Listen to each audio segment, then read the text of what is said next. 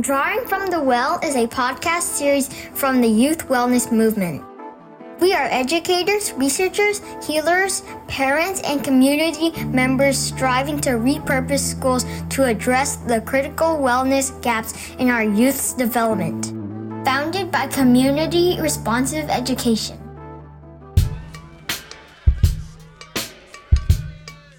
I think one of the biggest issues right now in education is sleep deprivation and a lack of engagement from our students. I strongly believe that due to the pandemic and the crazy constraints that we've all been working and living under, that all our students, including myself and teachers, are just in survival mode, and that the students come to school feeling very apathetic, tired, and just exhausted. A lot of us talk also about rest as resistance, and I have been really enjoying a lot of conversations that have been happening on social media from organizations like the NAP Ministry or even Justice for Black Girls, specifically talking about the connection between resting and resisting systems of oppression, specifically capitalism. So as a high school teacher, I realized we never really allow or don't want our students to sleep in class, right? Especially at the secondary level. Sleeping in class has become such, I would say, a lot of stigma around it, right? It carries this idea that students are, lazy. And of course, it makes them appear unmotivated, especially after lunchtime when you have the later periods. Students have eaten the most unhealthiest foods that we have over here in East Oakland, which is just a food desert. So all they have is Burger King and crispy, crunchy chicken that they're eating large amounts of, and pizza. And they come back after the later periods, and most of them do sleep. So I decided to stop pushing up against it and wanted to do something really radical and just something out of my love for my students. And that was administer nap passes. So once again, I want to really talk about napping for seniors. Allowing seniors to nap for most teachers and educators, I think, seems crazy. And I know that a lot of teachers are against me on this, but what I've realized is that just giving them the option has really helped me build strong relationships with them based with like an ethic of care, I would say. Like they really know I care about them. And on these nap passes, I really appreciate just some of the philosophy that they're really getting across to the students. So one of those is, you've done enough, you are enough, rest. When I rest, I resist systems that dishonor me. And most importantly, this quote that I put on the nap pass was, I am worthy of rest no matter how much I produce. I do not have to earn rest. I am unconditionally deserving of restoration. These quotes were from Justice for Black Girls, amazing organization. I put these on there because I wanted them to know that rest is not something that they have to earn, and that it's something that we all have a right to. If you're not up to working that day, then it's okay to say, hey, here's a nap pass, no questions asked, and you're allowed to rest in my class.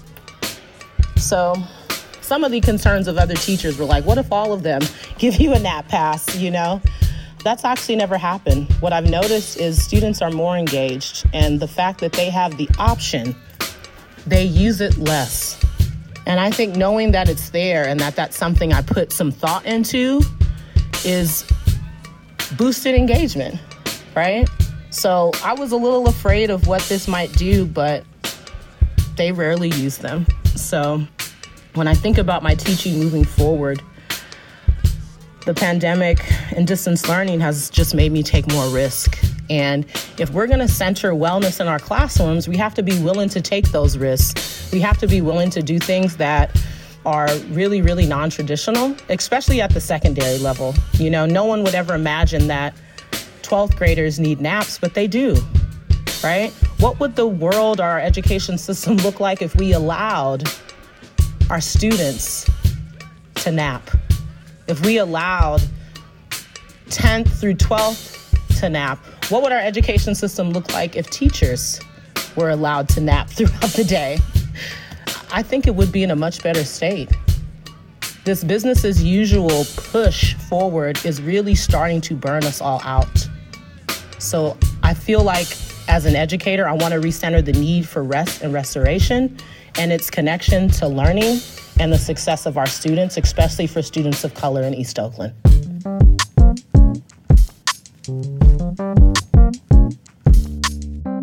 Welcome to Season 2 of Drawing from the Well. I'm your host, Tiffany Marie. For this first episode, we spent a little bit of time today focusing on the future of schools. You just heard from educator Fatima Salahuddin, who blessed us with this reflection on the importance of rest and its relationship to wellness. We're so grateful for her.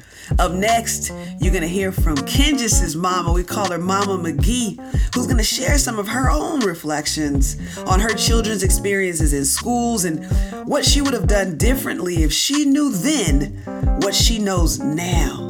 And lastly, for our mic check 1, 2, 3 segment, we chop it up with scholar, activist, and educator Professor David Stovall, who joins me, Kenjis, and Jewel to reflect on the future of schools. I thought that there was something we could do to change our condition, to protect you and your sisters. But what I've learned and what I know now is that bringing you into the world was like bringing a piece of paper into a burning forest fire, and I'm trying to protect you, but you're paper and you are actually a part of, you're a component of a tree. These people who came before you, that's what you are. But all of the trees, the entire forest is on fire. And I'm saying to myself, what was I thinking? I mean, there are these great moments with the paper, with you all, when I can read you and I see the amazing universe you all contain and are capable of bringing into existence. The paper's your true value and your true worth. And then there are times where it seems like that paper is just going to catch on fire and burn up and be gone right out of my hands. Just like that. And I've had so many of those moments. Seeing this place burn you, scar your sisters, it's changed me. I'm forever changed. I tell you what, if I knew back then what this place was, I would have tried to move as far away from the system as possible. And it's really difficult because, the whole world is based on that fire. And it would be difficult to find a place that's not burning. That's how the world runs.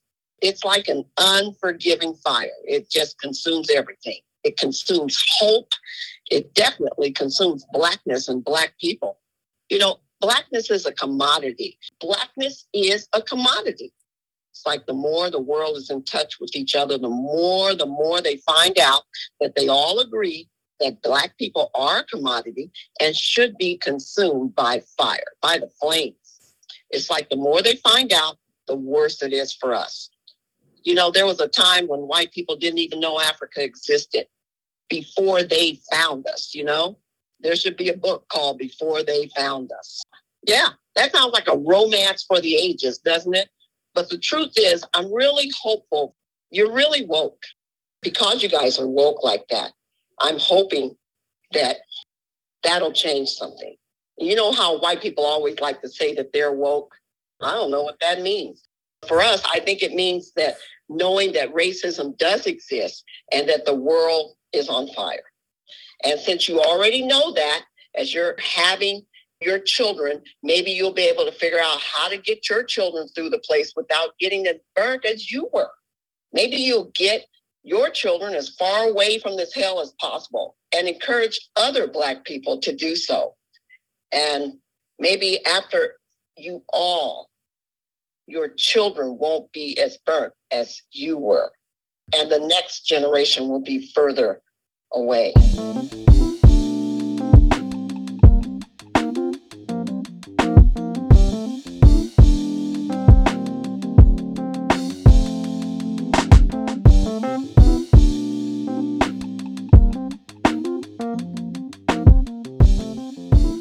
What's up, y'all? We don't have no name for this. We'll call this Mic Check. Mic check. Mic check 1, 2, 3. I got Kendis Jewel and I'm Tiffany Marie. Today we have the one and only. Oh my God, y'all. We got the one and only David Stovall. I know you got a middle name that start with an O. What's your middle name? Amatoso. Amatoso. Come on. No, I was born in 72, so my parents were still on that thing. So, Black Power was popping. So, it's what it is. So my parents' next door neighbor before I was born was from Nigeria. His name was Amatoso Oremu. And he just made his transition last year. So shout out to brother Oremu, my namesake. And my birthday is Juneteenth, but my mom's birthday is June 20th. So Amatoso means the gift of the child. Oh, wow. Wow. Ashe. I shaded that, brother. I love a lesson. That's beautiful. One of my homegirls who I have known for years, her father is from the continent and her middle name is Omatola. So I wrote an intro to her book. Her name is Ebony McGee. We put our middle names on the book so folks could see what it is, where we're coming from. Nice. And on that same note, tell us a little bit, because I feel like if people look at you, they can guess where you from, but tell these people where you from. Indeed. Born and raised in Chicago, south side of the city. God bless 87th Street in Chicago, because we live under this deep hyper segregation. Sometimes the names of neighborhoods kind of blend in each other. So growing up, I always thought the neighborhood that I grew up in is Avalon, but Avalon is across the street. So the neighborhood that I actually grew up in, the name is Calumet Heights. Now, if you ask any Chicagoan who is from Calumet Heights, they probably won't even know. They were like, look, I live on 87th Street, right? I live on these particular spaces. So neighborhood names just kind of bleed in different ways. So just coming up in that space and really coming from, because, when people talk about mixed income communities, that's still kind of a middle class trope in 2022. But coming up, I really, without knowing what it was folks from all different income levels, largely Black, but just really understanding that from a number of different spaces. So that deeply impacted what it meant to see Black folks in different aspects of life. And we got certain shows on television now that give us this depiction of the Chi, but tell us your own experiences. What was your childhood like? I'm so glad you mentioned the Chi. A lot of Chicagoans do not mess with that, right? Sis, who created the show, she grew up in Chi until she was 12, and then she moved to a suburb, and it shows. Uh-oh. And even beef, I would tell that to her face. Yeah, for sure. Right. It's just look, when you from the crib, you got to tell that story right. What they did with The Wire, they told that story right. Now, the whole joint, the power joint that 50 has put off, Tommy seen the white dude, it's supposed to be in Chi. And I'm like, Fifth, don't do that, homie. When you fuck up stories about the crib, cats gonna come for you, right? Don't do that one. And I think Chicagoans are sensitive to that because we have the optic of what people think about Chi in terms of homicides or what have you, but folks don't actually understand what it means to live under that type of hyper segregation where conflict is created by state mechanisms to get people at each other, right? So as a young person, you really understand that, right? And you really understand, I remember when I first heard the word occupation and somebody was talking about it. And the first thing I said, y'all, real talk, the first thing I said was, damn, that's the crib. I was when somebody was talking about an occupied state, I was like, oh shit, that's the crib. That's what it meant. And you had to make something out of that. And I was just thinking about it earlier today. You had to exist, understanding at any given point, that it popped off on a swivel. Everything could be peaceful. You could be at a community event, all this stuff, and all it takes is one thing to just kind of pop it off. And police were never in those situations to address any broad-based community ills. They were really there to suppress whatever was happening, right? So the preemptive measure became on our heads. I'm walking down 87th Street, cops pull up and you're just like, what is happening, man? And after a while, you start to become conditioned to it. And there's a particular type of conditioning.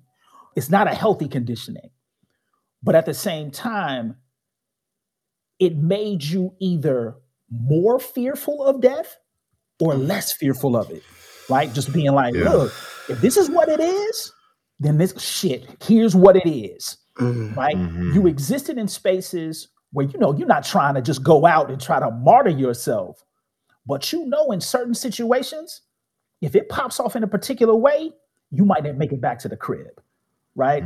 And that's not so much with interactions amongst Black people, but that was more so interactions with the state, right? Because a lot of times when people hear me say that, they think I'm talking about interactions with other Black folks. Like, for the most part, if you was cool, folks kept it cool. Like, folks weren't willing to kind of pop it off just because, right? That's the stereotypical trope. What it really was is that if you were assumed to be in violation of anything, right? So there's a hip hop group here in Chicago called Quelo. They used to have this song and they would say, you've been convicted of a class X crime called Black and Breathing, right? So that thing around really what it means to understand that. So that relationship to the state really impacted how I felt. It made me very irreverent of authority. And it also made me very clear around understanding not just the prison industrial complex, but carcerality, right? Because, you in schools and learning was really done not because of school, but really in spite of it, right? So it was like these teachers who were just like, look, all this bullshit they telling y'all, let's get to the real and let's engage it. But when you talked about school, that was the anomaly, right? That wasn't the grouping of people who were committed to that thing, right? I had a couple of teachers who were committed to that, but that wasn't because of the institution. That was actually them fighting the institution. So like that carcerality, that really understanding occupation, like, man, I can't tell y'all, like when I first heard about like South Africa and Palestine, I was like, oh shit, that's the crib. Like those the same principles. And even to the point where, we have these digital cameras here in Chicago that are used in all these forms of surveillance. And that was a technology that was first used in the refugee camps in Ramallah. There's a tangible, concrete context to this. It just made it so clear that I was a young person navigating an occupied state, right? But still being able to make that claim to joy, right? So it's a heavy contradiction. As a Chicagoan, I reflect on that a lot and I understand that a lot, but just really understanding that contradiction and what does it mean to exist in that kind of police state, and what does it mean to like claim joy in that police state. It happened for me. It was athletics. It's going to sound funny to y'all, but reading, like I think reading actually saved me being able to navigate school because I could read early on. So I knew that it would be harder for folks to fool me because I would have the questions that I would ask would be in relationship to what it was that I was reading. So those were deeply important things for me coming up. And then even as a older person, being able to reflect on. You said a little bit about schools and your agency within it. And I really appreciate this idea of joy in the midst of it. I'm from the Bay Area and we're just extremely cocky. We feel like we created everything that the nation uses, the terminology. And so when you talk about joy, like what y'all known for in the Chi? What you feel like, what was a part of that joy and that happiness? Man, look, it's February right now. Summertime Chi is like that all-time thing. Like people don't really understand, like when Kanye put that in a song, Cass was like, oh, like we rocking with you and all your madness, Kanye, we fucking with you because that Summertime Shy, that is all things because the weather is so brutal here. When the weather breaks here in Shy, the best piece to, and I'm a little bit older, so there's a movie, I always appreciated The Wiz. Like Wizard of Oz was always trash to me. It was like, look, The Wiz is that shit, right? Like that. I'm trying to figure out if you was trying to play me or us and act like we didn't know what The Wiz was. What The Wiz was. I gotta check because look, man, look, Jewel, to your point, I always have to say that because look, my students, my college students right now were born in like 01. Right. I have to make like hella reference to be like, oh, like have to say stuff like there was this movie called The Wiz. Right. And I gotta be like, look, like y'all need to peep that, right? And then I just give them like little scenes. But in Shy, it goes back to The Wiz, especially the movie version, and Can You Feel a Brand New Day? That scene, that is Summertime Shy. I like the song. Everybody look around. There's a brand new feeling. That shit. That's what it feels like when the weather breaks. You just like, look, and it's an ill piece in The Wiz because everybody is coming out of the costumes, like the evil costumes. They like breaking out. That is Summertime Shy. Like that's so powerful. When June hit in Chicago as a young blood, man, you couldn't force me to do anything related to school. I was like, I'm in the street, homie. I'm in the street all day. Like, I would just be standing on the corner. Like, what you doing? Look, I'm just outside. Right? I mean, but that, I think Shy, that food, because, and actually, Shy is known for food because of hypersegregation, right? Because folks couldn't go anywhere without conflict. So now people had ethnic enclaves where they could actually live out their culture, right? So now you had those particular types of food. Like here in Shy, we got a straight pipeline from Mississippi, right? So like in the Bay, y'all got the pipeline from Louisiana and Texas. So here in Shy, it would be considered by folks in Mississippi as up south, right? So it's neighborhoods that you would look at that look similar to spaces in Jackson, Mississippi, right? So that type of relationship. So food, Summertime Shy, and then just a blatant honesty about the world, right? I mean, like, because it's like, look, what else can you do to me? It's 3 degrees outside, homie. Like, man, look, what do we have time for to lie? Like, what are we doing? All we got is what is in us to do whatever it is that we're trying to do. Folks respect that gate in Chicago. So if you're trying to do it, folks, they checking for you because that's what it really means to be in a space, Rust Belt space, folks grinding, right? You out here doing stuff, whether it's part of the formal economy or not. But that grind, that type of hustle is always respected in terms of people see you for that. And then they see if you are willing to follow up on what it is that you say you're going to do, right? So Shy keeps you accountable. It's no room for fakeness. Like you're gonna get put on the carpet quick. If you come in, as the elders here say, selling wolf tickets, right? That ain't gonna work. I got an uncle who just turned 99, so that's how he talks to me. He's like, young blood, you out in these streets, them white folk be trying to sell y'all wolf tickets, but look, what you trying to do? So that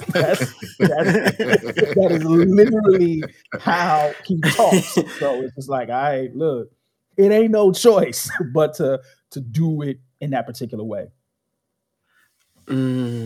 Yo, we just had Stove singing, and you had a good voice too. You know what I think about? Like a whole bunch of y'all, like you mentioned Kanye, and I'm like, come on, say a little bit more. But like y'all, like set the stage for music. I feel like I'm not gonna say Kanye started it or nothing, but I'm gonna say this: Kanye did his thing, and it was just like I just started seeing all these artists from the Shy just setting the agenda for music for a solid decade. Full disclosure, I went to high school with Common. Hey. We used to hoop together, right? So and I remember when he didn't come to a summer league game, and I remember my coach was like, "Where's Lonnie?" And I was like, "What?" I was like, "What?" And I was like, "Shit, where's Rosh?" Because his name is Lonnie Rashid Lynn, so we all called him Rosh. I remember where I was, and he was like, "See that boy over there trying to be Ron DMC?" And I was like, "What?" And I was like, "What is he talking about?" Wow. And then I remember running into Rosh. I was like, "Rosh, you ain't hooping?" He was like, "No, blood, I'm gonna do this hip hop thing," and he took it seriously and he pushed that. But before hip hop, right? You had all these soul, and I would encourage y'all to check out this sister named Ayana Contreras. She does this show on Chicago Soul because, Curtis Mayfield, Donny Hathaway, folks, Minnie Riperton, these are Shaka Khan. These are folks who come from Chicago, right, in terms of doing their work. Now, the other thing, and I'm glad you mentioned this, Tiff, because the other part that was deeply influential to me musically as a Chicagoan was house music, right? And we don't get that love. Like Chi is one of the foundational spaces for house music, right? Because the term house comes from a club that used to be played at here in Chicago called the Warehouse. So house music comes from Chicago, right? And so Frankie Knuckles, even though he's from New York, he didn't start spinning that way until he came to Chicago, right? Another house DJ by the name of Ron Hardy, who's actually from California, came to Chicago, and that's how we get this type. And then we had DJs here, Marshall Jefferson, Steve Hurley. We had a group of folks on a radio station called WBMX with the Hot Mix 5. So as a young person, it was hip hop and house music, but house music first, because house music was really a description of the way disco music was spun. Yeah. And then people brought in kind of new wave music from Western Europe. And then what we would call in Chicago acid tracks were that combination of the Western European sound with shy-based stuff. And then that moved up to Detroit. And that's how you got Detroit techno. Detroit techno was actually a black sound before, white folks got into it or what have you. So house music was deeply influential for me coming up because there was this amalgamation because, Chicago is where gospel music comes from. So Thomas Dorsey at First Baptist Church, he was a blues artist. So he just was using blues chords, and then he started calling it gospel music, the music of the gospel, right? So this thing around really understanding that deep historical musical trajectory in Chicago and how that lives in us, because house music is so influential, particularly in folks in my age grouping, because it was something that was Black creative space. And more importantly, it was Black queer space, right? So house music is Black queer music, period. And ain't no ifs, ands, or buts. If you do not have an LGBTQAI understanding of the origins of house music, you got it all fucked up. It must be understood as Black queer space, right? So I was a visitor in that Black queer space, right? I'm in 7th, 8th grade. My cousin's sneaking me into parties, and I'm like, this is cold. I'm like, it's cold, right? Like, this is the business. And because the music was because it was the combination of disco, Western European new wave, soul, those long disco 12 inches. Man, it was a whole situation. So house became that grounding point, right? And now, you got folks, and really an independent hip hop, because I think that's an important space. So, folks like Chance, Saba, all these young bloods who are really pushing the envelope, but also realizing that the major label slavery was not the way to go, right? So this thing around really doing work differently, but house music is a deep influence on my own understanding, and just really house music allowed me to understand intersectionality before I even had the term, right? This was Black queer folk from other spaces, Latinx folks, all folks coming into the same space, this deeply creative space. You know, going back to the Wiz, I remember Back being to the Wiz. look, y'all. I'm telling y'all, this shit is like hella influential, right? I remember being in a party, and I was in high school, and it's still in my head. I mean, I'll be 50 this summer, and it's still in my head. Mhm. I was in a party, and they had a screen, and on the screen they were playing the Wiz. You got the song. You got to be seen. Don't y'all this, so you got to be seen in green, all that shit. It's got to be gold. It's gold. That shit, man. Look, I love that so much. and everybody in the party started strolling around like they were doing in the scene. Yeah. I was like, Come on. this is That's cold, right? So That's right. when Madonna is scraping Vogue culture from New York City, I'm like, man, Right. look, gotta get it Yeah. right. Right. Don't do it. You don't twice don't- wrong. Exactly. Don't get it twisted. Don't get it twisted. Do it right. Right. And that so that's Yo, so that's like what's with up. and it goes back to Lena Waithe with The Shy, right? It's like, Lena, Mhm. you got to get that right. No, you got to tell that story right. And Mhm.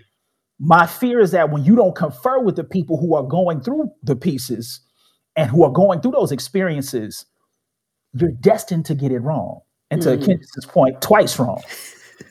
Yeah, that was definitely twice wrong. Sorry. Yeah. Right. You're mentioning the Wiz, and then you bring up, the current creators of Chirac, and I'm like, I've met Berry Gordy, I've met these kinds of folks, and so there's a groundedness, but then there's also that funk that comes with, I think, further incorporation. Stove, and one thing that's sticking out since you're sharing all this, you talked about, really, I heard references to this place as an enclosure, as an outreach or a colony, right? That you were under occupation. And that there was this, you said Black breath was the crime. So you have Black breath, Black music, Black creativity in spite of state violence. And I'm wondering about your experiences within schooling spaces where you were referring to the teachers who were doing the work and the young folks doing the work of education in spite of school. Yeah, I mean, I think for me, it was big, like around 4th or 5th grade. So I had this really kind of unique schooling experience. So, we talk about the lack of Black males in schools.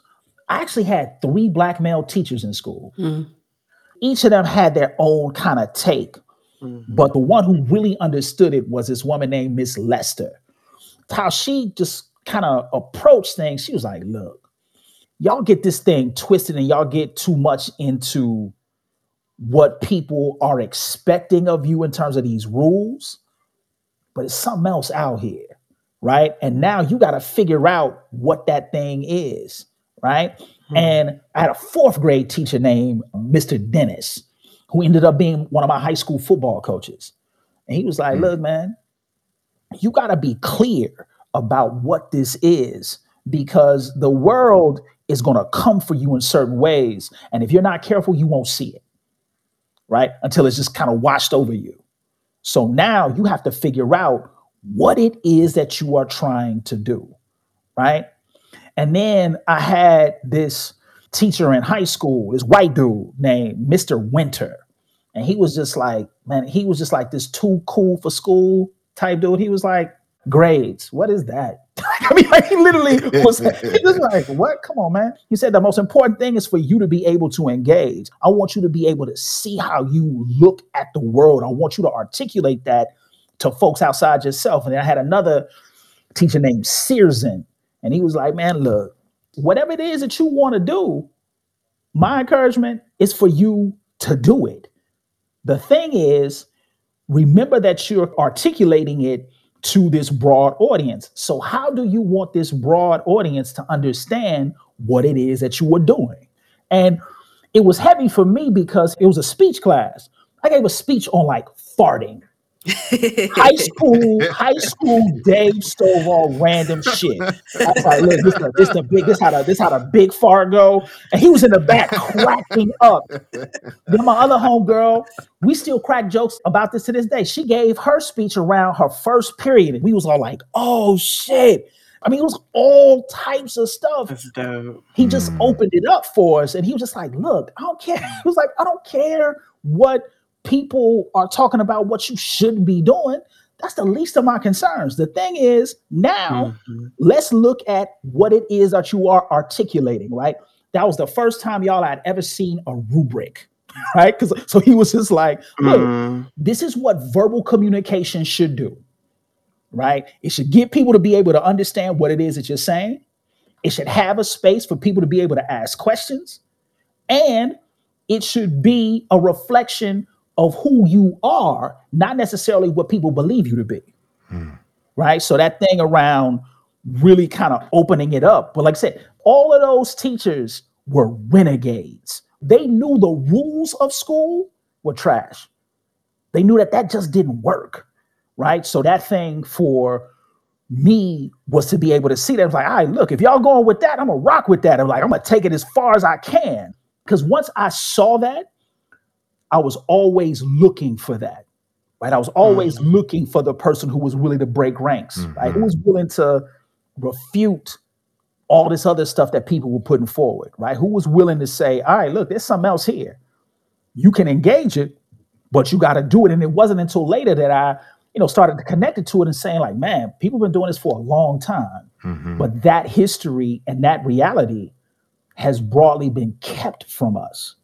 I didn't learn the lessons of my grandmother until much later in life, right? Because my grandmother would have all these books at the crib. Like Toni Morrison published a book in the 70s called The Black Book. It's a classic. That was in my grandmother's crib, right? Like she had books by Dick Gregory. She had Lena Horne's autobiography, Lorraine Hansberry's work. She had a biography of Dorothy Dandridge. So now my grandmother passed at 100 3 years ago. I have all her books now, but I didn't put that together until I got to like senior year in high school and like undergrad to be like, damn, that was literally at my grandmother's crib for all this time. I had to be opened up to come back and connect to what she was already putting out. Right. So that thing around really kind of thinking about what those trajectories do and what they mean. You had schooling experiences that many of us did not, but do you consider those experiences to be the impetus to why you became an educator, or like were there central experiences, or was there a pivotal moment where you knew that you had some type of calling to work with young people and to work with your community? Yeah, it was three things in particular. One was a study group in my freshman year. So I went to University of Illinois, Urbana-Champaign, but I had a cousin who was 4 years older than me who went there. So she knew all the ropes, kind of laced me in terms of what was going on. So she introduced me to Ray Westbrook. So I was like, okay, word. So he took me to this study group. And one of the first books in that study group was Bell Hooks' Ain't I a Woman? The other book was Carter G. Woodson's The Miseducation of the Negro, right? So it was that space. And then at the same time, this is kind of heavy, student push for ethnic studies. They were just coming off the anti-apartheid stuff.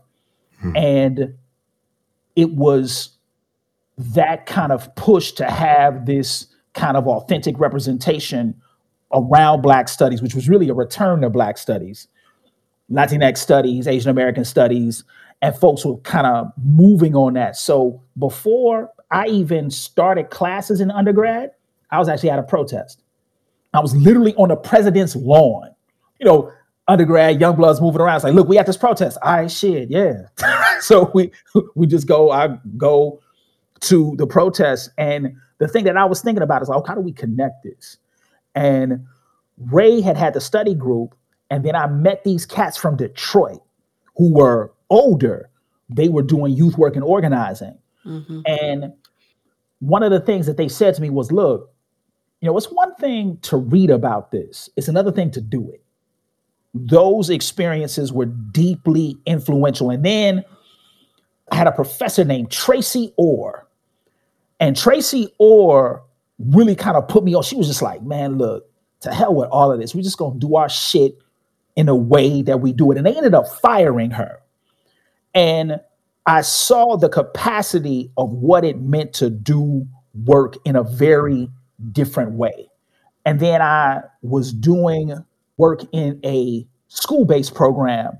And one of the homies actually said, he was like, man, look, you do this pretty good. You should think about, figuring out ways where you can do this on a more consistent basis. And I was like, okay, cool. And that kind of amalgamation of experiences really kind of pushed me to say, all right, look, I know very clearly what I got from critically conscious educators. How can I expand that work? That was the question I was asking myself. Like how can I do work in the same vein with my own contribution to it? And then thinking about what does it mean to work collectively with folks doing that work? Those were kind of the conduit experiences that allowed me to kind of see, okay, there's a connection to people and there's a connection to history that we often miss. Because like for me, Patrick Kamayan always says this, and when he said it, it clicked for me. He was like, look, we got to come to grips with what it is that we've been dispossessed of. For me, it was always, all right, this stuff has been stolen from us, but it's been stolen from us for a particular reason. Now, if we recognize why it's been stolen, there's all the greater imperative to get our shit back, right? So this thing around really being definitely intentional around what that looked like, right? Those mistakes and everything in it, those experiences deeply shaped my approach to education over schooling. Mm-hmm. I really appreciate hearing your story and like how you grew up in Chicago. One of the experiences that I shared with you, and I don't know if you'll remember, but it was after some conference and we were with a group of people and we went to a bar by the lake. And there was some interaction that happened and it felt like racial. Like one of the white men said something and it was either to you or to somebody that we were with. Right. And I remember there was another brother there that was like talking to you and y'all were like whispering to each other, like almost like a prayer, like back and forth. We talk a lot about toxic masculinity and what this looks like in violence, but this was one of my first interactions where I was seeing masculinity operating in a different way because you and the person that you were talking to were very firm about the safety of everybody around you, but you also didn't come out of whatever character we've seen in other people. And so one of the questions I'm really interested in is like, where did you learn intimacy or like surrendering to yourself as a Black man? And how does that allow you to really experience your full humanity? No, thank you for that question. One very direct answer: Black radical feminism. Real talk. Hey, I like to hear it. Just really understanding that, because coming up, my gender understandings were not good, just to being deeply honest about that. And what I had to come to grips with was that type of space not only made folks feel uncomfortable, but it was contributing to that oppressive space and running counter to what we know we need in terms of what will free us. It's a heavy piece because you get caught into the individual experience and the type of relationship space, because a lot of times that comes out in relationship space. But what it really was to say, all right, look, this isn't going to work long term, right? And I think that realization, like, it's not going to work, right? That's not going to work. All you're going to do is make spaces more unsafe, right? So now, how do you operate in ways that really kind of think about what happens? And to your point, Jewel, I had to come to grips with a bunch of shit because I have deeply jeopardized friendships over this, right? In terms of, folks that I trust and love who were just like, nah, Stovall, we're not really fucking with you. And I was like, oh shit, damn, right? And the initial response is always, but wait, I'm a good person. And a good friend of mine was like, but wait, that's not the point. When you come to grips with that, right? And another thing that's really heavy, and I talk about this friendship that almost became severed. One of the things that I had to realize was, if we are never to speak again, how do I live the lesson that was brought forward by my own errant behavior, right? And coming to grips with that. And it took another homie to pull me aside and be like, look, you can repair this, but you have to do it. It was wild because it was like this, bunch of people around and shit. And she said, let me talk to you real quick. And I was like, all right, shit, word. I'm like, word, okay, shit, fuck it, right? And her face got hella serious. Boom. I was like, oh shit, this is for real, right? So now you have to think about that, because I was just in the world doing shit, right? And it was kind of this steamroll thing, right? You're just doing shit, and then you folks look up and you like, yeah, what you on? Like, man, I'm doing such and such and such and such. All right, yeah, I'm over here, blah, blah, blah, blah. And it just becomes performative, right? It's like you're not really kind of building out what it is you're trying to do, right? And it took for me Black radical feminism, but also reflecting on how it impacts me, right? And then really kind of having that reflection and being like, oh shit, this is where this went awry, right? This is where I didn't do X, X, X, X, X. And I'm like, damn, I have to now think about what is that responsibility largely on self and with others, right? In terms of being able to have, that conversation, because that conversation, to your point, that conversation is funky. I think it's funky because we don't have it enough, and it's not in our toolkit to even have it in a way that's authentic and genuine. So I had to struggle with that, right? I had to be like, all right, look, and I had to get out of the space of thinking about it as a personal attack, right? It's really around it. It's not, it's not on you being the banality of evil, right? That's not it. It's really around saying, how do you recognize the spaces where people have been harmed? How do you participate in that harm? And then what are you willing to do to rectify that situation? And you hold a lot of weight with it because, I started doing circles around, and this is with other folks, younger than myself, around sexual violence.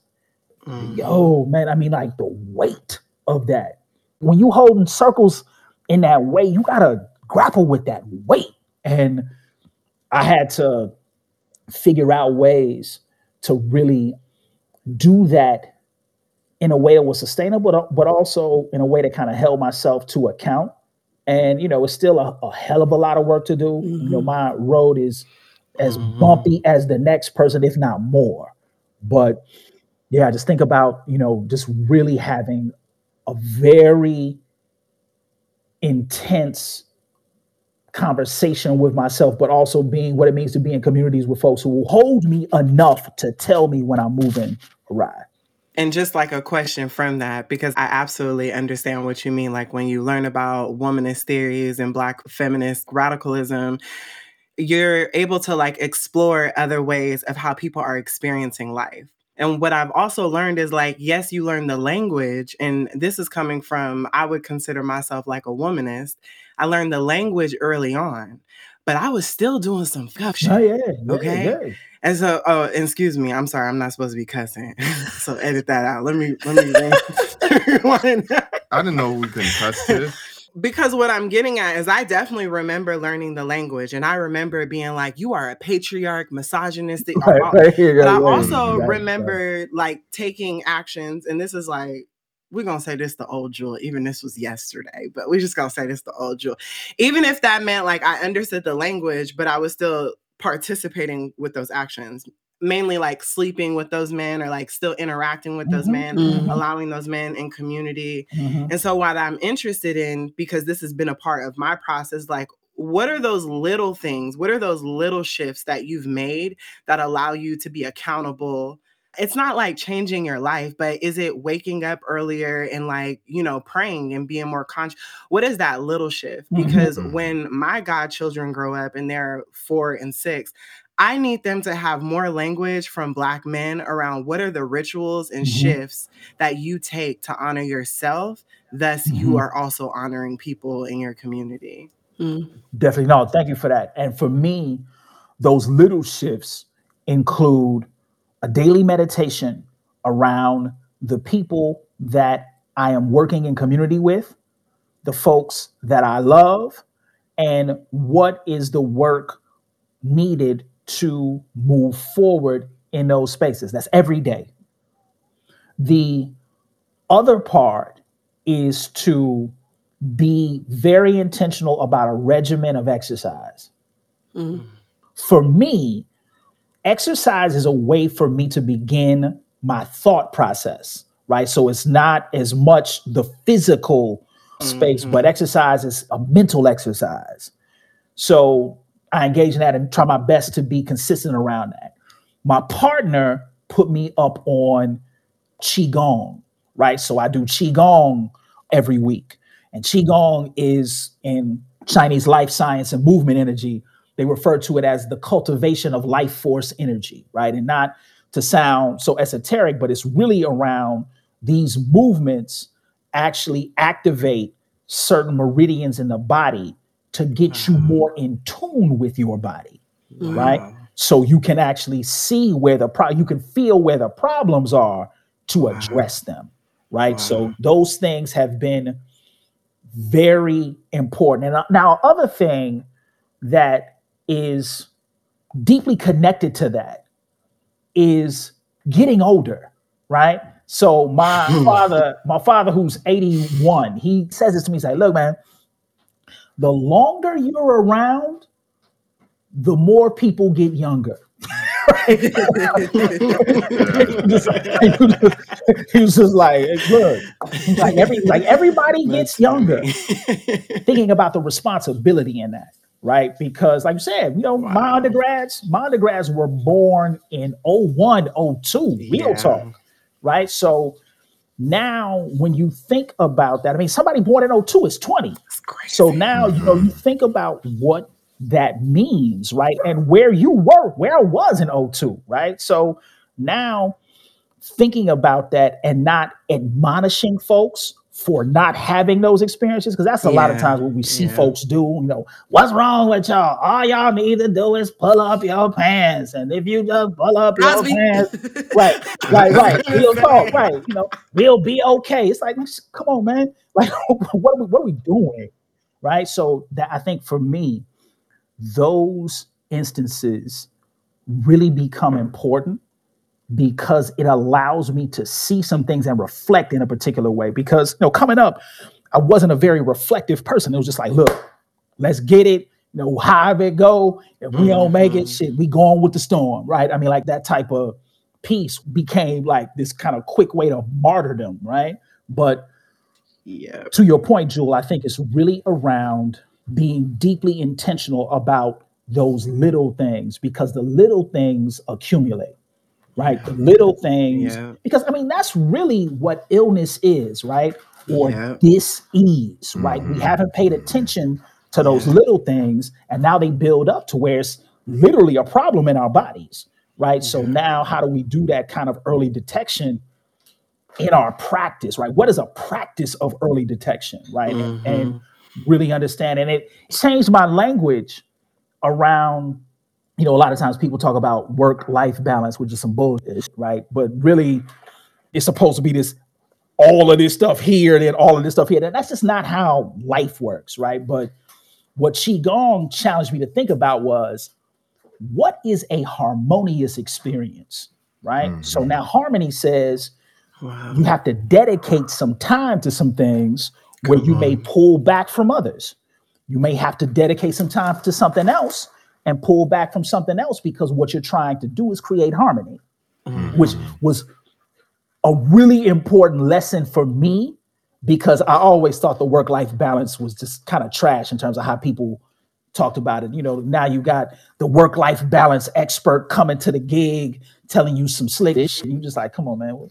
In real space, that just does not work, homie. Quit playing, right? So, but harmony says, here's how you can think about the work, right? What do you need to pull back from, and what do you need to move towards? Which is a very deeply important lesson for me in terms of how to move in the world differently. And to your point, Jewel, those very small practices that now allow you some foresight so you can see a little differently. I like that you said that, because also what's wrapped up in how we talk about Black masculinity is this idea that Black men have to produce to be worthy. As a woman who also dates men, I know that I also like feed into that stereotype, and I'm like consciously working through that. So if you could give a Black man or a Black boy advice, what would that be? Because I think so much of their identity has been rooted in, can you build a house? Because I definitely ask. Oh, yeah. Can you build a crib, or can you protect it? Right? That type of thing. This takes me back to a conversation about 5 years ago. And this one, it threw me for one. A young brother called me and he was like, man, I need to rap to you. And I was like, okay, cool. So I meet up with him. This was when a lot of the protests, folks were just kind of coming off of Ferguson, being reminded of the ways in which Black life is castigated, because it's not a new thing, of course. It was a lot of young people doing a lot of different work around the city. And because folks haven't wrestled with gender, a lot of folks were being harmed. Yep. We saw just an explosion of this, right? He said to me, yeah, man, I've been going through a lot, but I'm having some questions around how I'm moving in the world and trying to see that I'm staying on point, because I feel like this thing could go awry very quickly. And at that moment, y'all, I saw my 21-year-old self. I was like, oh shit. Like, after our conversation, I called my mom. I was like, yo, I just had the wildest conversation. And she was like, what's going on? I was like, man, I was literally talking to my 21-year-old self. But I love her response, though. She said, well, what did you say? I was like, damn, mom for the win, right? But what was happening in that space? I had the similar experiences, movement stuff, you doing shit, and then you go, then folk got the party, then the party is it's the party after the party, and then it's just you posted up. It's like maybe about 3 or 4 of y'all there, and you looking around like, oh, because I was always a person trying to close parties down. Like, that was my victory condition. Like, we going so hard, we gonna shut it down. That's when I go to the crib, right? So, but then in that space, the conversations often become more intimate, and assumptions can be made.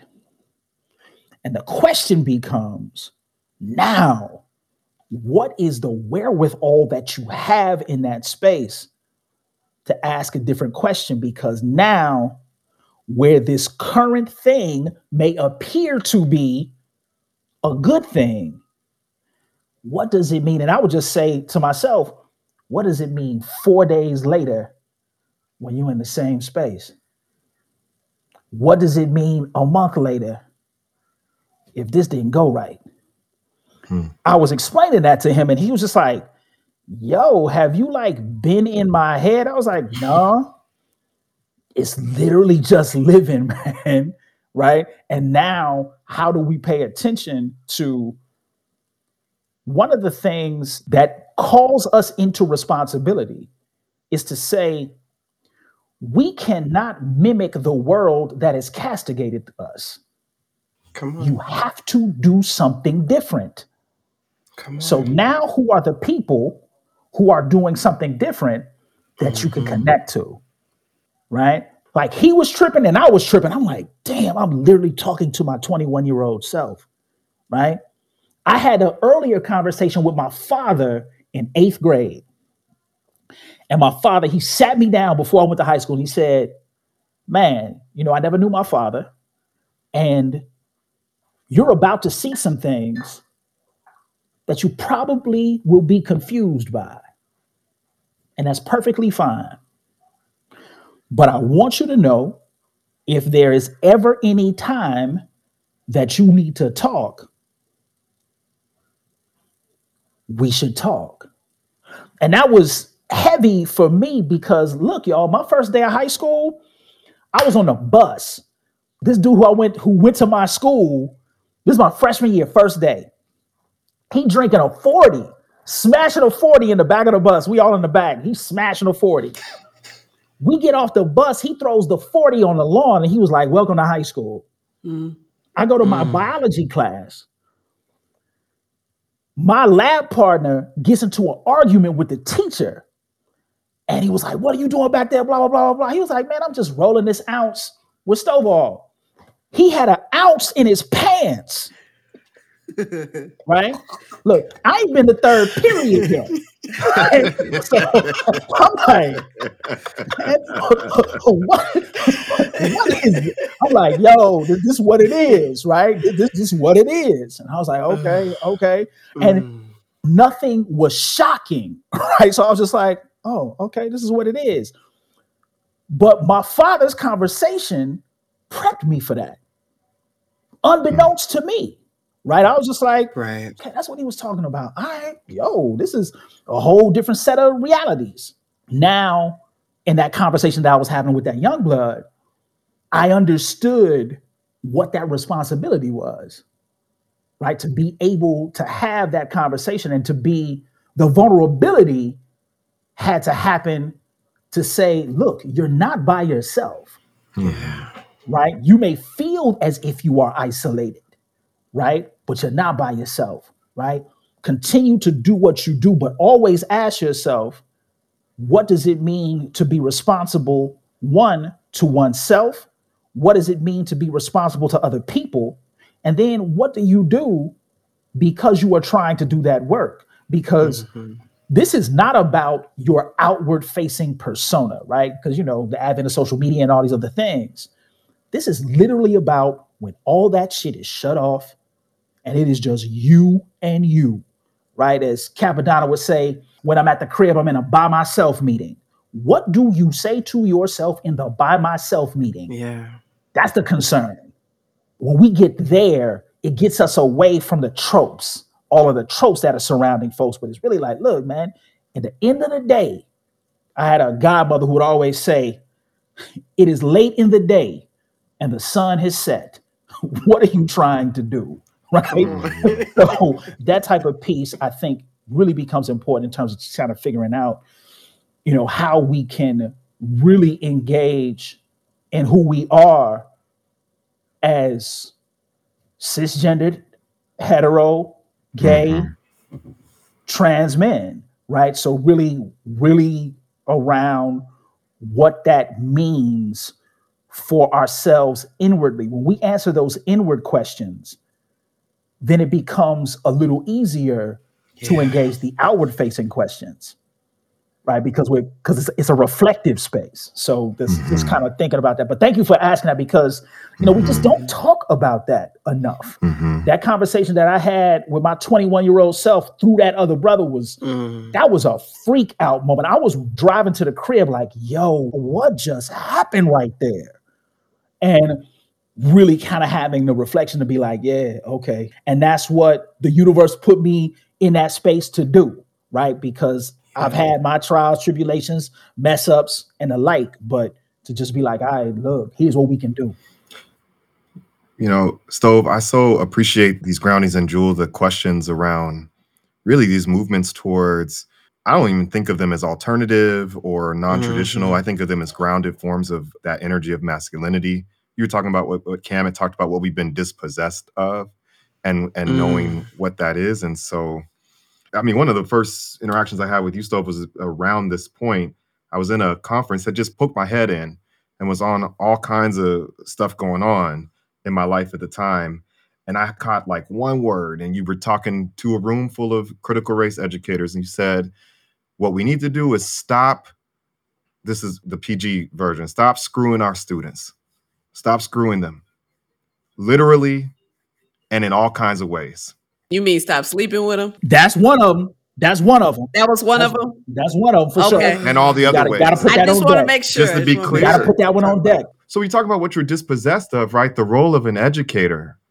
What I'm hearing, these godmothers, these grandmothers, your mother, these other people, your father, who played that part, those radical teachers who were transmitting aesthetics, like cultural frameworks, practices, if you will, like rituals that would keep you more secure, help you survive, remain more or less autonomous, that we know schooling, which is a outstretched arm of this broader state apparatus, the violence, attempts to dispossess us of and then replace us with basically fetish, right? Which has us doing that kind of work, has us operating in a way as so-called men that is aligned with the very conditioning and harm that was done to us, right? That we're reflecting that. And you have made a clarion call in the last few years, along with a host of others, right? That you would probably say stretches all the way back to the first time someone said no, right? In the plantation or the castles or the boat or whatever. The first time someone said, nah, no, right? To the saying, we're not about this. We're going to abolish this. We're going to abolish schooling.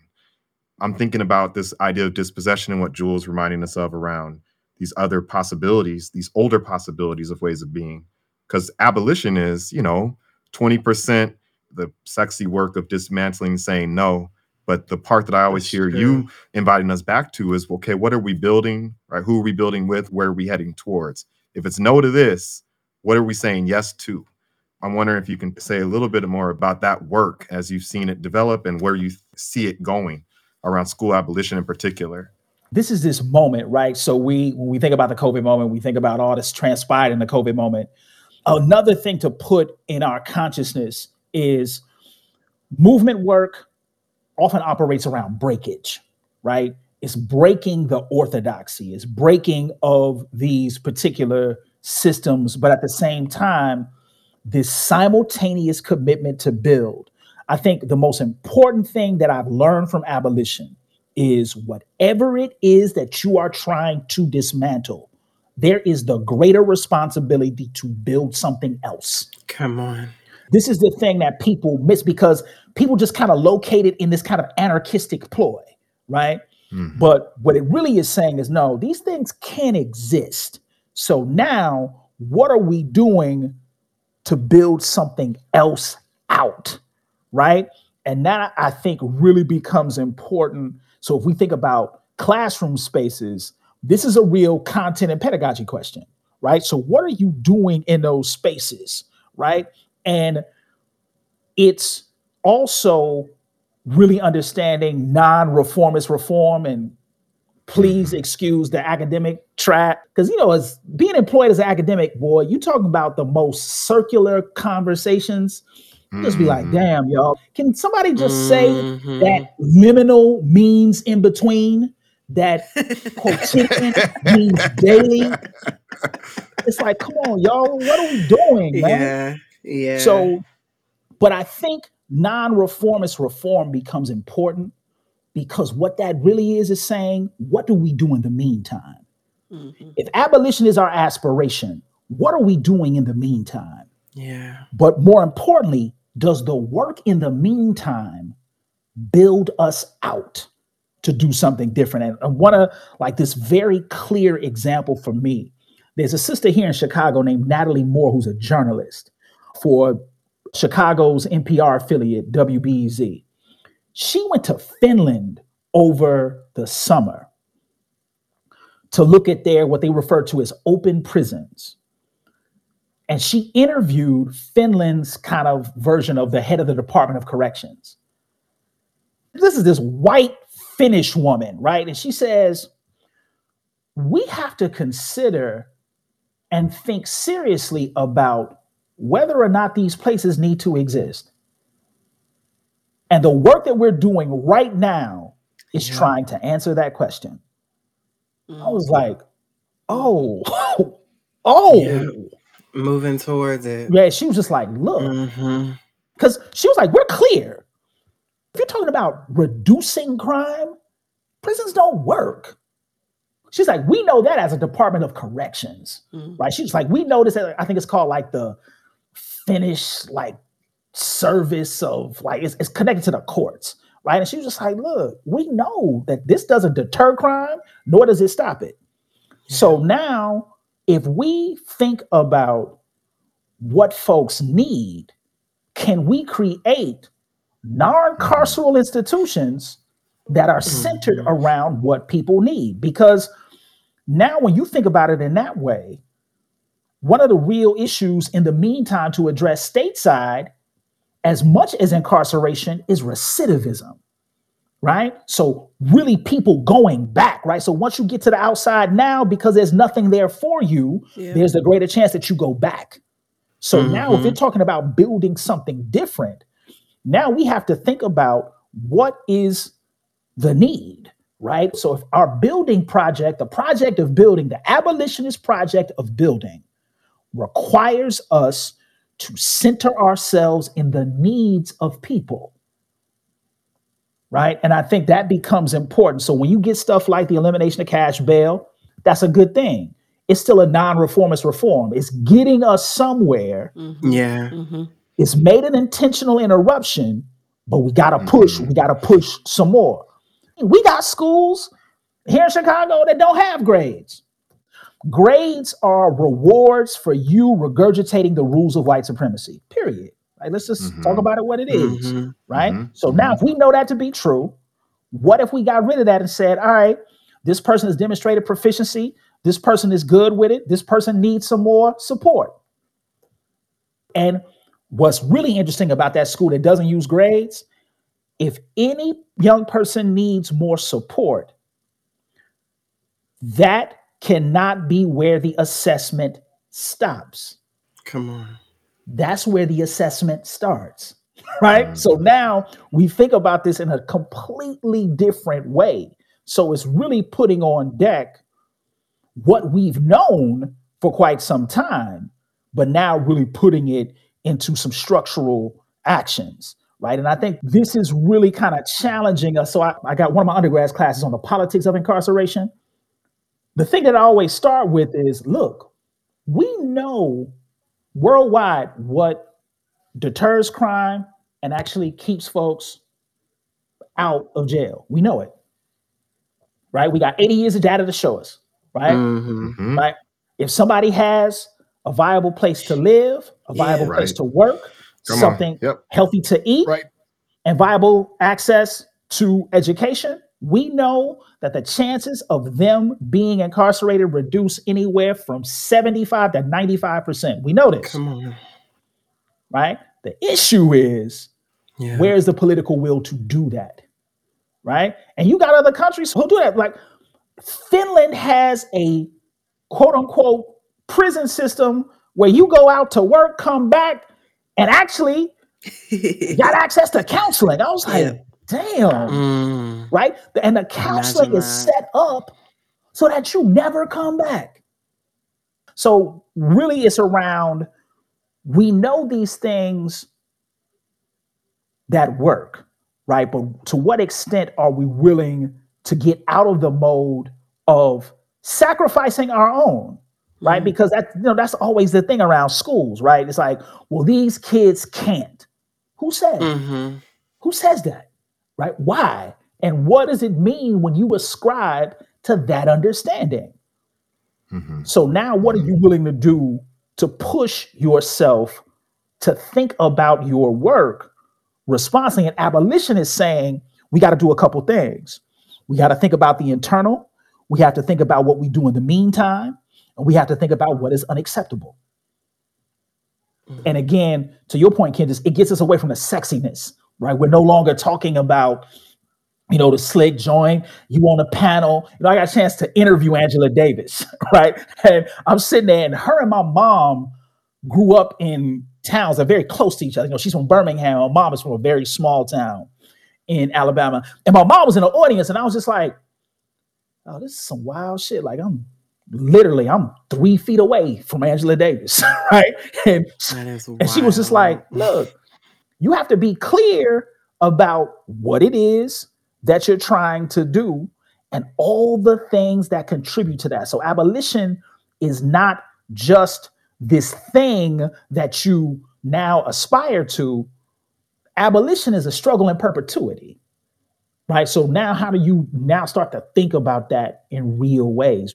Like, I really appreciate, the homies, Farima Porkhorshid, Erica Miners, Beth Ritchie, Chrissy Anderson Savala, all of the Critical Resistance folks, Education for Liberation Network. When they did that Lessons in Liberation book, it's some tough stuff in that. Like that book is hard, right? Because what you see in it is how people struggle with the concept, right? And still do their work. That's the important piece, right? It because really is good. The struggle for abolition can't be in this kind of sexy time shit, right? It has to be really understanding that there will be not only mistakes made, but misdirection. And now what do you do to pull yourself back? Right. And I really appreciate that book because they're doing some things that are now having us think very differently. And I was saying this to a group of folks a couple days ago, with Miriam Kaba's "We Do This Until We Free Us," man, everybody needs to read that R. Kelly chapter. Because, man, she is putting it out there. And real talk, I don't know if I'm still ready to comprehend what she is putting it out there, because check out what she says. She says, it is unquestioned what R. Kelly has done and has resulted in the harm of Black women. Those harms go deep, they are historical, and they're also a reflection of how he has also been harmed. Then she says, we must be clear. The permanent incarceration of R. Kelly will not end rape culture. I was like, yo, whoa. No. Right. When you got to grapple with that, like, that's a whole different thing. And what's so interesting that as the example is there was so much harm in Black girls feeling like the Black community did not respond to what he was doing to Black girls for years. And so what felt like a justified consequence was prison, because Black people never publicly, collectively responded. There was a lot of like, we seen the video, that girl wouldn't be doing that if she was so young, so there was like a lot of justifying it. So I'm like, I believe in the abolition of prisons, and I believe in my community and all of our communities, because we are such a nuanced people. And when we're talking about abolishing prisons, we have to start having critical conversations of how will we love and hold our people accountable. When you grapple with that, y'all, like, to me, that's when it ain't sexy no more. It's not this thing that just be kind of throwing around slick, using it 10 times in your word search, on Google Scholar. It's like, nah, this is when it hits the floor, right? And you got to be like, look, what are you willing to do? In Chicago this past Thursday, a cop by the name of Jason Van Dyke was released after shooting a young Black person 16 times, right? He did 2 years. He was sentenced to 6. I had this conversation with my students. I was saying, this is what you have to understand about the Jason Van Dyke case. He was convicted not for shooting Laquan McDonald. He was convicted of shooting him too many times. That's where we have to ask the questions, right? That's where we have to be clear about this thing. Like, this isn't kind of fly by night fake stuff, right? It's Yeah. really around being like, look, if we're going to grapple with this, the get down is going to be real. Like, it's not this thing that is an even space, right? Because, real talk, y'all, I was thinking about it, I was like, man, what is real accountability for somebody like R. Kelly who has harmed so many folks in so many ways? I have to think about, like, what is that? Because, the Chicago in me, and plus dude is from Chi, so we've known that bullshit for quite some time. Right? And now you think about it, and I'm like, man, if one of those parents came up to dude and put 2 in his dome, it won't solve the problem, but I won't lie and say I don't understand it. Yeah. Mm-hmm. Yeah. If we don't do this work, that's where we got to get into that funkiness, right? We can't run from that, right? And that, in the same token, shout to all the women who have been brave enough, young women. I'm thinking here in Chicago, because in the poetry community, man, we had this onslaught of young women telling their stories around how they have been abused, harmed, just dastardly. Just surreal stories, right? Where they had the courage to come forward. And I'm just like, damn, me and homie Asif Wilson, we were talking about this. We were like, man, we can't run from this, man. Like, this is a real thing. Because I think the thing is now we operate in reaction to it, in opposed to being, what does it mean to be preemptive in this? Right? To your point, Jewel, around what are the entry-level conversations that we're having with young folks, right? Who are inundated with social and got all types of stuff that is coming across their eyes and no real way to process it. Right? And that's really hard to talk about, consent culture in a space where kids are, we talk about prison, but we talk about schools in a place where kids are kidnapped, for lack of better words, and held captive throughout the day. What was coming to my mind when Jewel, you and Stove were having the conversation around accountability was just the administration of accountability, because admin, to me, that's coded as, like, from a misogynoir perspective, it's coded as like not something men do. We don't do the administrative work. And so it doesn't get the due justice that it deserves and that it needs for actual accountability. I'm thinking about this at the home, at the crib, in the life right now. My partner is talking about just transitions. They're sitting with probation officers, right? Because the question is, if you're going to close young incarcerated spaces out here in California, the truth is a lot of the probation officers are from the very communities that the young folks are from. You're talking about harm and accountability. They're saying harm and accountability. I'm a part of these are my family members, or I'm here because my brother was so-and-so. And I hear in there, and my partner has talked about this, very similar frames to why some of us go into education, why we teach. We go into these spaces that we know might be harmful, but we're from the communities. We're trying to do something different within the apparatus itself. So their work or conversation around how do you administer accountability and abolition is, what do people do when the prison shuts down? The people from the community who have a job, who have a life, who's relying upon that, maybe generations of such who have been trying to do the good work. And I hear that a lot in conversations around education and school is, what will we do, us who are educators or operating, getting checks from these very places that we say are a part of our dispossession, our undoing. And I think that conversation around administering different forms of accountability and futures is what was coming to my mind. But Candace, to your question, this is the point around reimagining public safety. Let's just dream for a second in a space, right? If you think of the California Department of Corrections and their probate division, what if the probate division was an anti-recidivism division? What if the thing was, okay, our job is to make sure we do everything humanly possible to keep you out, right? So now when we start to think about those particular spaces, it's these broader questions around political will. And what does community control of that space mean? Right? Here in Chicago, there's an organization called Equity and Transformation. Shout to the young homie Rob Wallace. What they have done is said, well, look, we've all experienced carcerality in these different ways.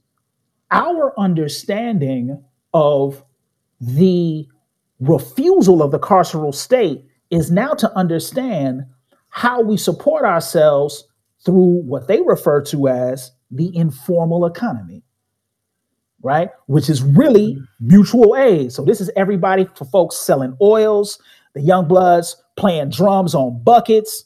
These are sex workers.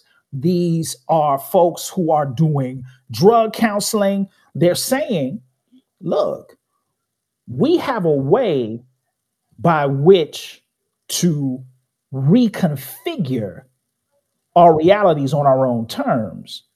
And here now are some outcomes that we can now start to do. And it's some interesting things that they've been finding around, like they do this work around living wage.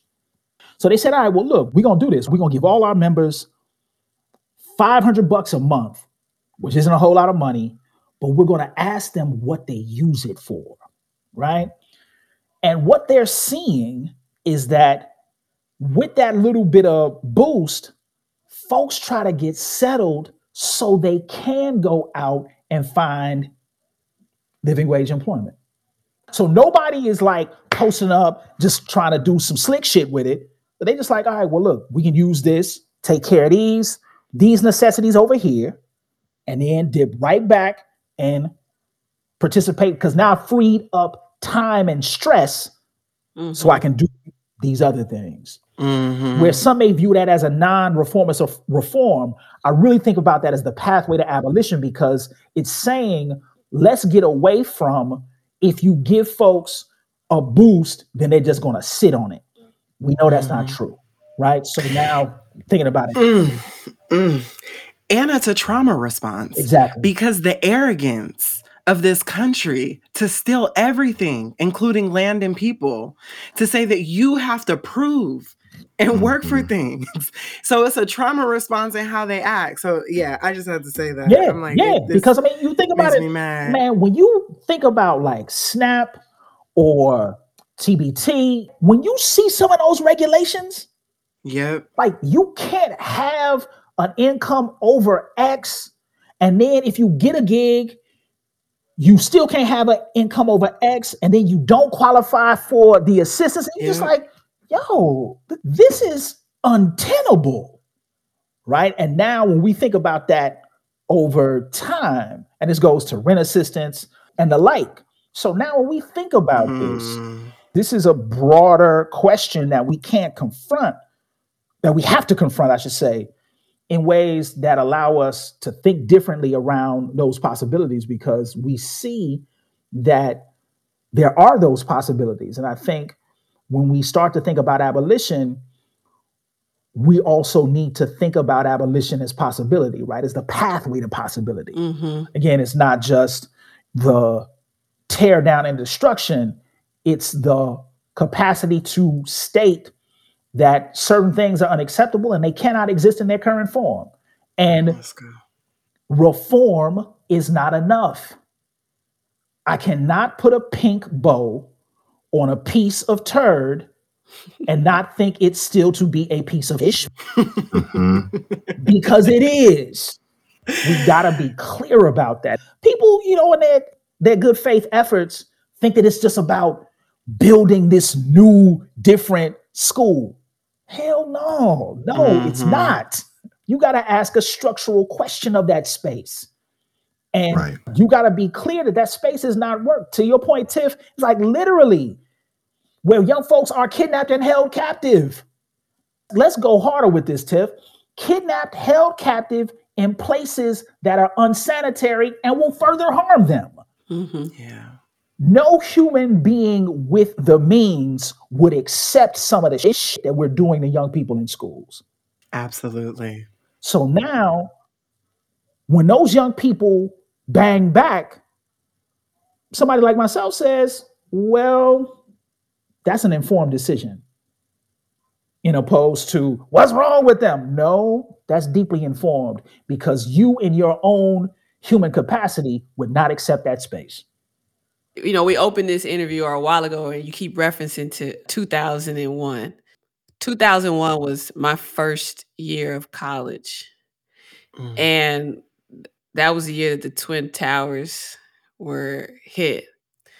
I also graduated from high school in 2001. And I'll never forget my senior year. There's a whole bunch of people in JROTC was cracking. Everybody was just feeling their little shiny shoes and their uniforms that they got to wear once a week. Fridays, they were just flossing. These is like Panay youth. These is black folks. It's like folk of color, hella pumped about celebrating and embracing militarism, right? And a lot of those cats enrolled in armed forces afterward, really as a means to pay for college. And when 2001, most of those folks did not know what they were truly signing up for because a lot of them soon were engaged in war. And I'm like super fascinated with, Ken just know, like most of these 9/11 documentaries, I watched all of them. And what was really intense to me in some of them was looking at how the firefighters who they said their pledges, their vows, whatever they say, and they had this vision for what their jobs would be. And then 9/11, 2001 hit. And I think like a lot of people that I was in high school with, they never thought that that's what they were signing up for. And in some of those documentaries, one of the fire chiefs whose brother actually passed, he sent his brother upstairs. He made the call to send his brother upstairs. And some of the folks who were coming back down, and I'm talking about the Twin Towers, who were coming down the stairs, they were talking about the faces of these firefighters.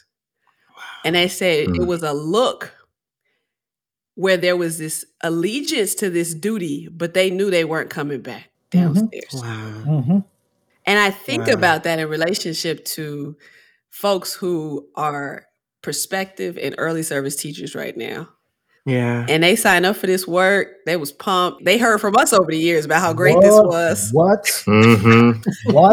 And this year, they are looking like, what? This is not what I signed up for. But what I've been trying to tell these educators, look, I've been trying to tell them, because I think a lot of things we're saying in this interview, because it's 4 Black people together. So it may seem like a hyperbole or like we're exaggerating. Right. And what I try to tell folks is what you are seeing now is what schools have always been. Boom. Absolutely. And what you're experiencing now is just the light that's illuminating the conditions that we've been in for years. Absolutely. So when we talk about the new direction, and I was so moved by what you were saying, in that we have a number of folks who, one, I think about teacher ed programs of like the types of consciousness that's necessary. If we're talking about abolition work, so much of it has to shift because so much of it is about sustaining. And just sustaining in a different way. But then I also think about the work of folks inside of schools and the commitment that they have to make. Because a lot of folks, their critique of our work is like, y'all not giving us no steps. Right. And I won't even get on that today, but there's a number of reasons why we don't. But what you were saying helped me to really think about the necessity for people, even though they're hired as teachers, to take on new roles in the interim. And that is a next step. That is. And if enough people do it, right? So this is my last question. You're going to close us out with this. And it's basically the title of this episode is, how do we make sense of educators' roles in schools in this era? And how can their actions lead to a new vision for what we're doing with young people during the day? I think, Tiff, thank you so much for shifting our understanding to say, what does it mean to come to grips where we have always been teaching in the war condition, right? Or as what soldiers refer to as the war theater, right? But the war theater our students, are not the enemy combatants. They have been framed as such, right? So the war condition is to really understand that the war theater is the system that you're in. Come on. When you start to think about what it means to exist in that space, because like those firefighters in 9/11, we got a bunch of folks who are in this thing. They will not be here next year, period. Man. Right? Y'all seen this thing in New Mexico? Look, New Mexico hit the National Guard up to fill out substitute spots. Right? Right. Yeah. So, you know, when you That's a think about, throwback. Oh my God. man, so yeah, exactly. Wow. Right? But the thing is, we've seen this before. And I think that's the real Right. point, Tiff. We have to Right. understand that Right. we've seen this before, right? That we've been in historical moments like this. This is what it meant for those Black teachers when schoolhouses were Yes. being Yes. bombed throughout the Come South. on. This is Come what they were on. Right. teaching in, right? And this is Derek Bell fessed up to this. He said, Yes. we did not listen to those Black women. Yes. And because we didn't listen to those Black women, we were still making this argument around them being able to sit next to white kids. That's not what That's they right. were saying, Yep. right? And he copped to that. He wrote about that. You know, shout to Yes. him because he fessed up to that. And he talked about the mistake of the NAACP Legal Defense Fund around that. That's right. Yeah. So now, when we think about this new vision, it's exactly what you said, Tiff. It's like, okay, now we've known this thing to be unacceptable. The COVID moment has just intensified what is already unacceptable. Now, this is the window to think about how can we do this differently, Yes. right? This is the window to be like, okay, look, depending on our situation, we might not even have to have a big schoolhouse, but you can have a network of smaller spaces, right? You can have those networks connected to other folks to now that are also addressing things like housing, healthcare, Yep. affordable housing, right? And living wage employment. It's this thing around you can reconfigure these things because we also have proof of that. Here in Chicago, there's a program at a place called Northeastern Illinois University called University Without Walls. Again, dream with me for a second. Here's a program where these are people who have been formerly incarcerated, some who are incarcerated, folks who have been doing youth work, folks who have been doing public health work. And, you know, many of our parents, like in our parents' generation, we had folks who did this work professionally who never had, quote unquote, degrees, Yeah. right? Yeah. So it was a group of folks in Northeastern who was saying like, look, let's get these folks situated so that they don't get passed over because they're doing the real work. So now if you're in the University Without Walls, you sit down with a counselor and the counselor gives you what they refer to as life credits. And now you use that life credit and now you figure out what classes you need to take for degree completion. Right? That's an entirely different pathway, right? So now when we start to think about that, and again, to your point, Tiff, it's already existed. It's already out in the world.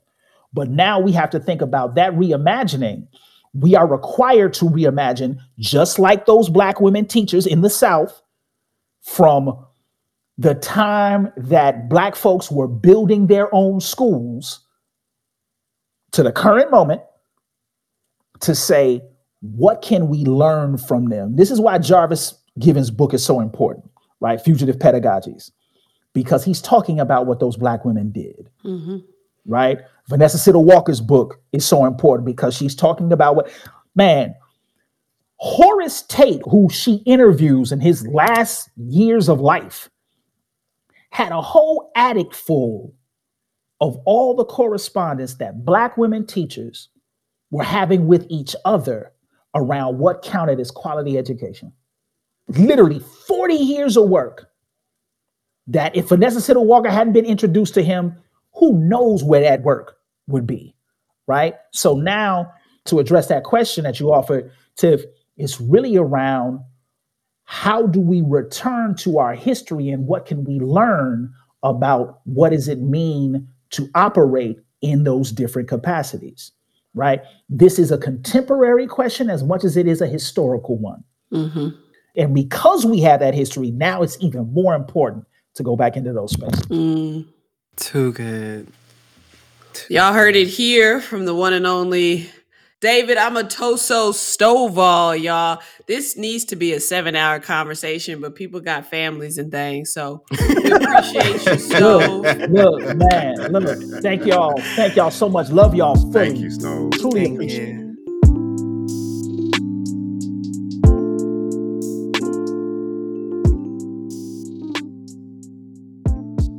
Y'all, I'm walking away feeling so blessed from today's episode, really centering the wisdom and brilliance of Black people.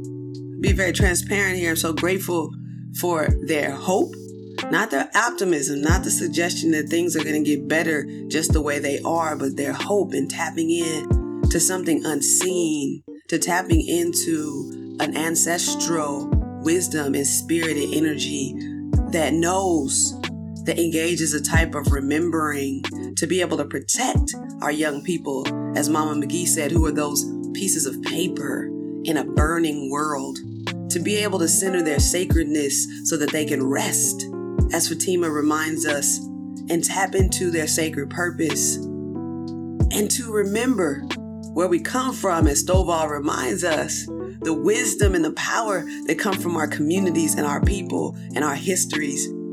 I'm hoping to center these wisdoms, to center these experiences that come from today's episode throughout this second season of Drawing from the Well, that will lead toward the abolition of the types of institutions and ways of thinking that are compromising our and our young people's wellness.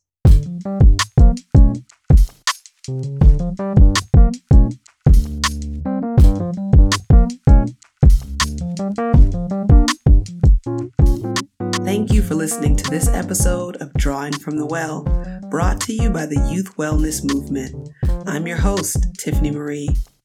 This podcast is co-produced by yours truly and John Reyes, with music by my boy Jansen V. Drawing from the Well is supported by Community Responsive Education. Continue the conversation at youthwellness.com.